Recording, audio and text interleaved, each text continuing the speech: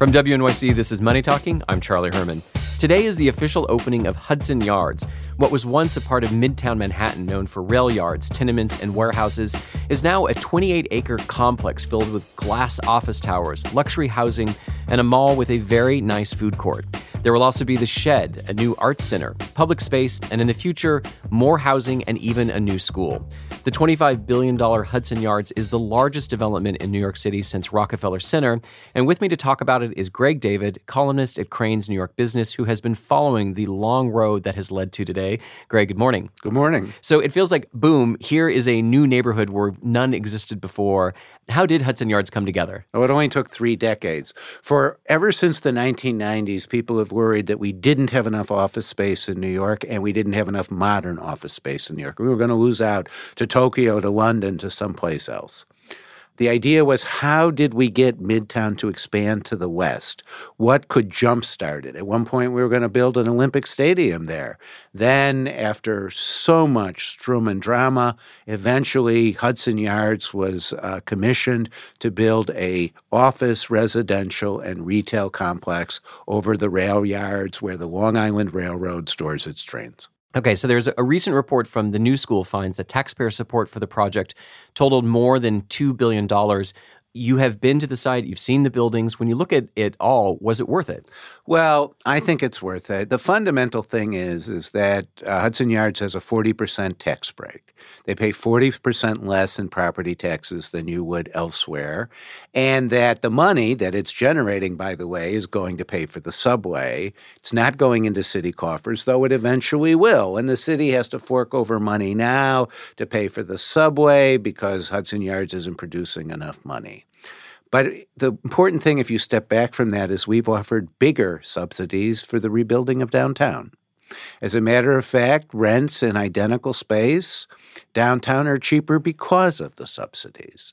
Look, the real estate taxes on commercial office space in New York are sky high, and the project would not have been viable without some incentives. And we needed the office space. 40,000 people are going to be working there within the next year or two. These are companies that no longer wanted to stay in Midtown. Would they have moved out of New York? Not all of them, but maybe some of them would. We needed this kind of office space. I mean, that's one of the questions, like what is the economic benefit to New York City of creating Hudson Yards? Is it just a little bit of a shell game, though, of people moving from Midtown over to Hudson Yards, and then, maybe Midtown gets redone, and then they move back to Midtown?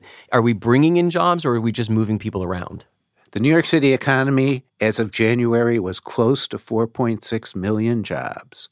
When this idea emerged in the Bloomberg administration, we had 3.9 million jobs.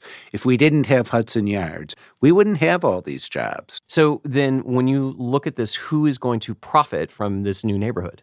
Well, the city's profiting because the economy's doing so well, because law firms and financial service firms and some tech firms, which are the key parts of our economy, want to be there.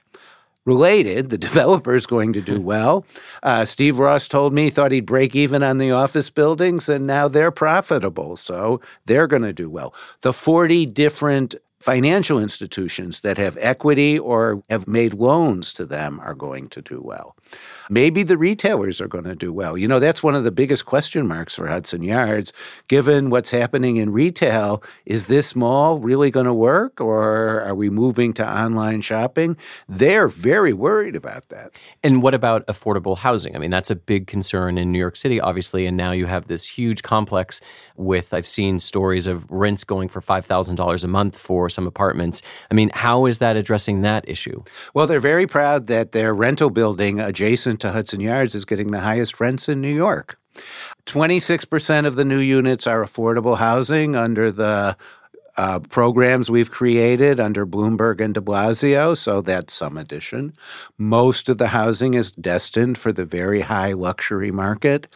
They should be worried about that too, because that market is weakening. So then is the criticism fair to call it, as some have, basically a playground for the wealthy? A lot of wealthy people are going to live there. That's absolutely true. I think having many of those wealthy in New York is a good thing. I think we should tax them, yes. So you could not have built it for anything else. Remember, we had to build a platform over the rail yards to construct. For the most part, this place is being built with union construction labor, which is like 30% more expensive than non-union construction labor. There are unions working at the security desk and in all the places in the facility. It's expensive to build new in New York. You know, Jay Cross, who is the president of Related Hudson Yards, said to me that he knew it was expensive. He knew it was for a small group of New Yorkers.